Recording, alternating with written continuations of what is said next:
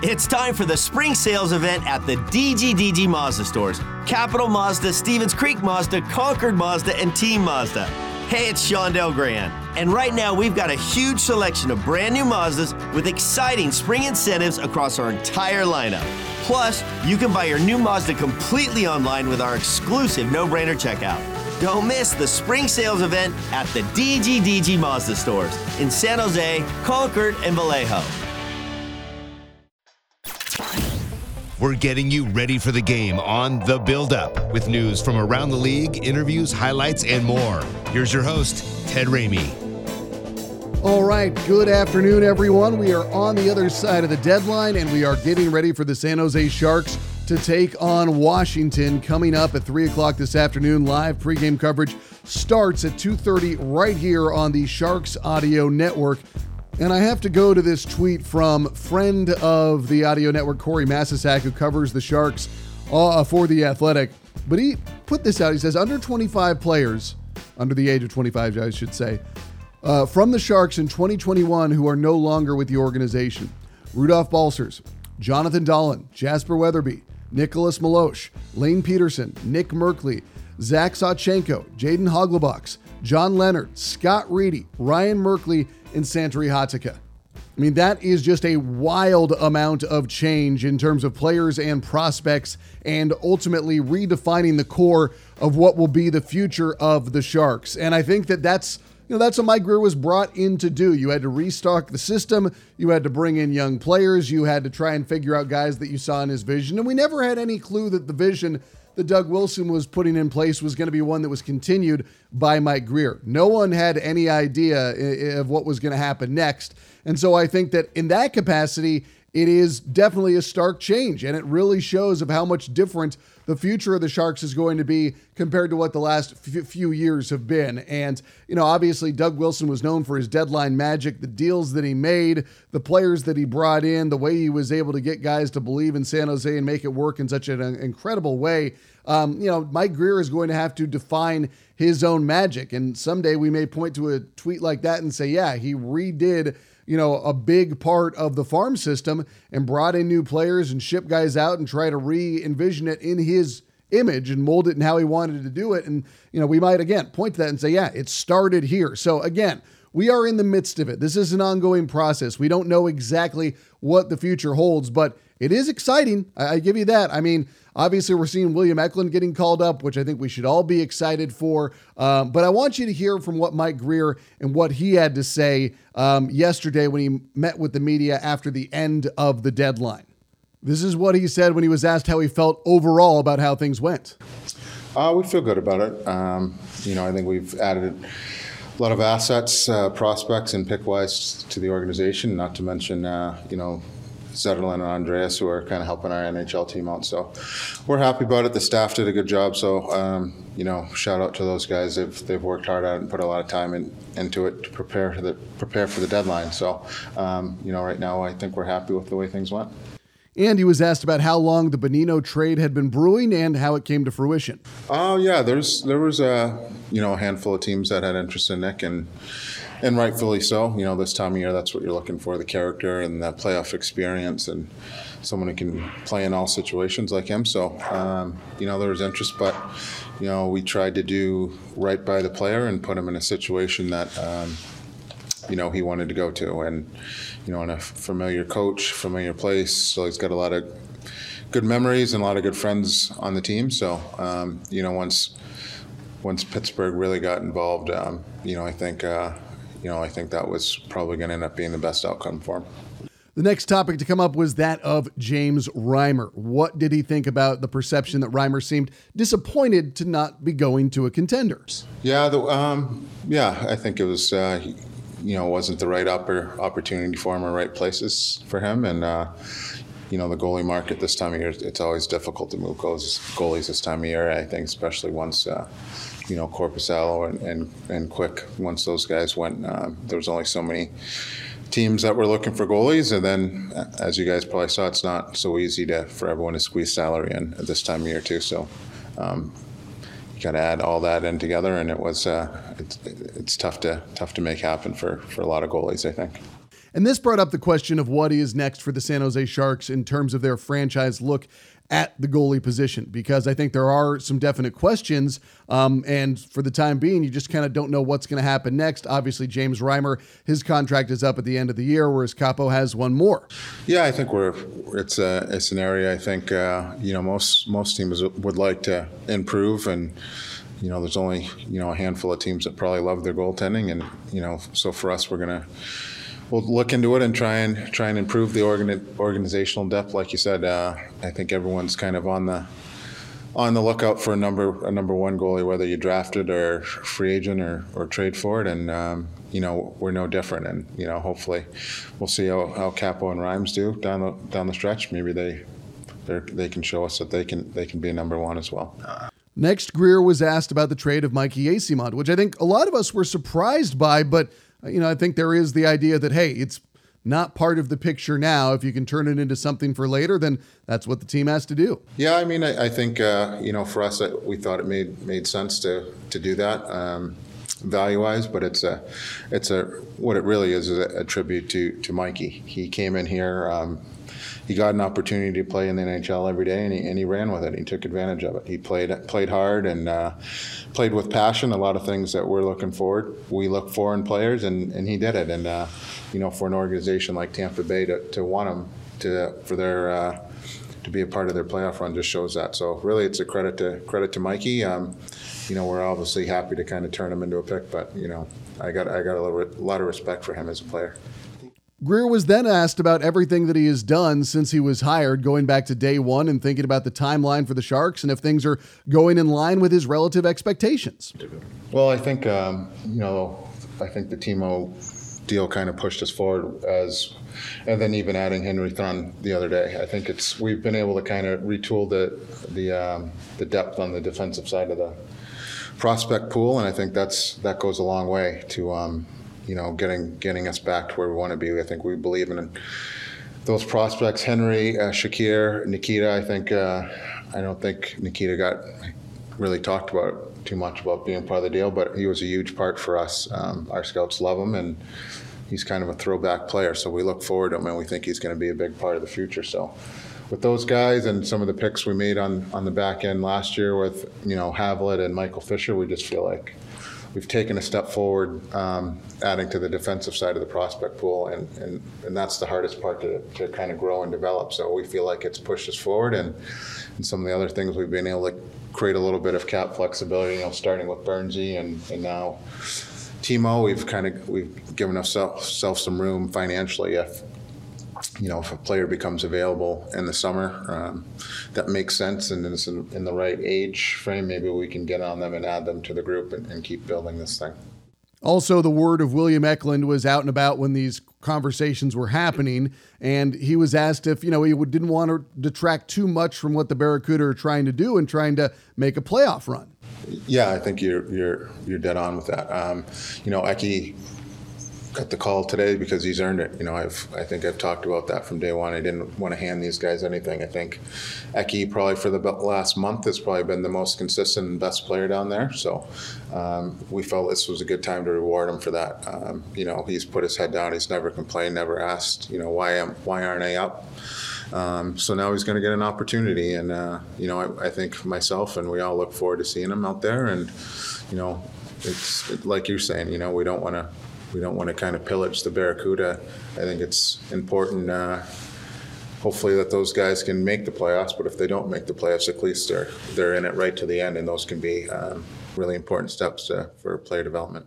One of the things that everyone is wondering now is how many games William Eklund will stay up with the San Jose Sharks. Obviously, if it goes over 9 games, that does burn a year of service. So we'll see how long of a run he does get. I mean, obviously, if his play warrants it, then you want to get a good look at him. But at the same time, I don't think that Mike Greer wants to burn that on nothing, but I do think they want to get a look at the same time. And I think they'll probably want to get a look at Thomas Bordeleau as well. So it's interesting, right? Like, he wants these guys to earn it. He wants them to want it. And maybe another, kind of dangle of a carrot before they go into the offseason is to give each of those guys some time up with the San Jose Sharks and say, okay, you want this? You want this to be everything of what you do next year? Then show me you want it. Prove to me you want it. Prove to me that I can bring you up and then send you back down, and that you're not going to pout about it. You're not going to ask why, that you're just going to take it, professionally, I think, for lack of a better term. And that's a bit of what we are seeing right now with what Mike Grier is trying to do. Or maybe I'm wrong. Maybe he'll see from Eklund what he wants to see and leave him up for the rest of the year. So we have to see in that capacity. He was also asked if we should expect to see any other players from the Barracuda up. Yeah, no, that's fair. I think it's somewhat of the time of the year to kind of see what you have and take a peek at some guys at the NHL level. And, I think we'll probably try and do that. At the same time, our roster's a little thin too, so I'm sure there'll be bumps and bruises along the way where we'll need a body or two to come up and play some games. One of those guys with the Barracuda that came up was Nikolai Knyzhov, and he was asked to weigh in on what he had seen from him. I think his play is getting better. I think he's such a good kid, but he's hard on himself.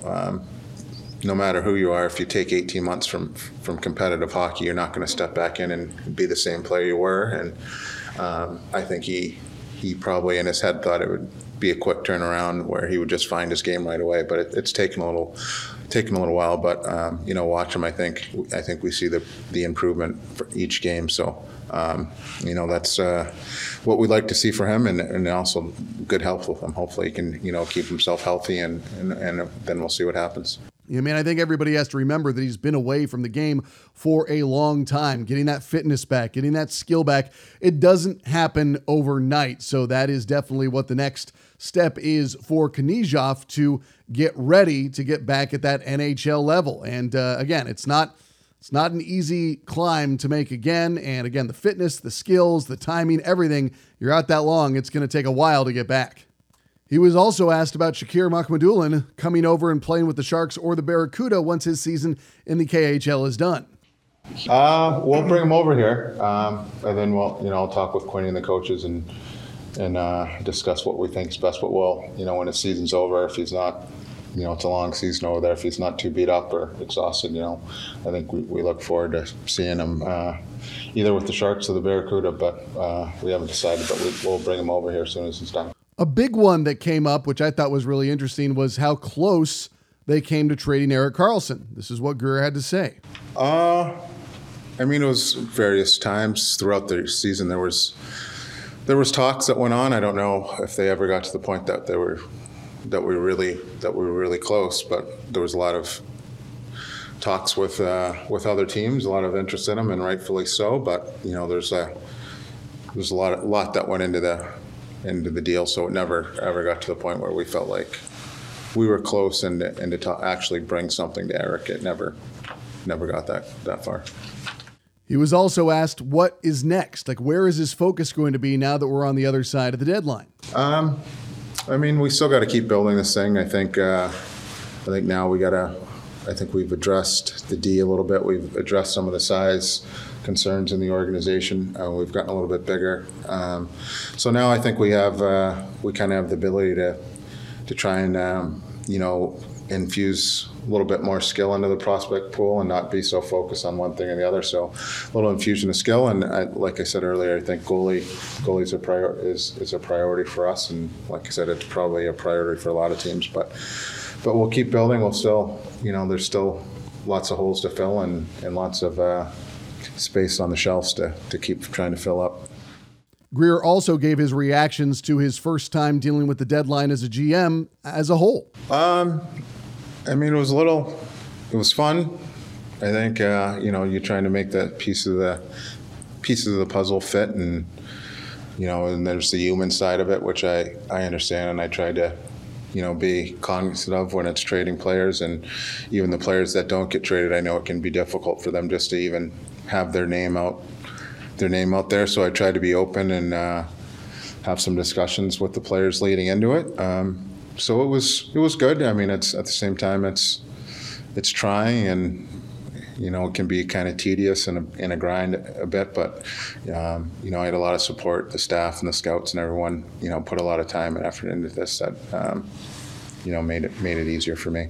One of the things that was acknowledged by David Quinn after Thursday night's loss was that the trade deadline and the chatter and the rumors had an impact on the team overall. And I was very surprised to see Greer, acknowledge that and talk about the reality of it. And you'll hear it in just a second. But a lot of times, you'll get they're professional athletes, they've got to ignore that. But I mean, Greer, again, because he remembers it being a player himself, he was pretty forthcoming with how he thought it did potentially affect the team, but that he was still pleased with their efforts.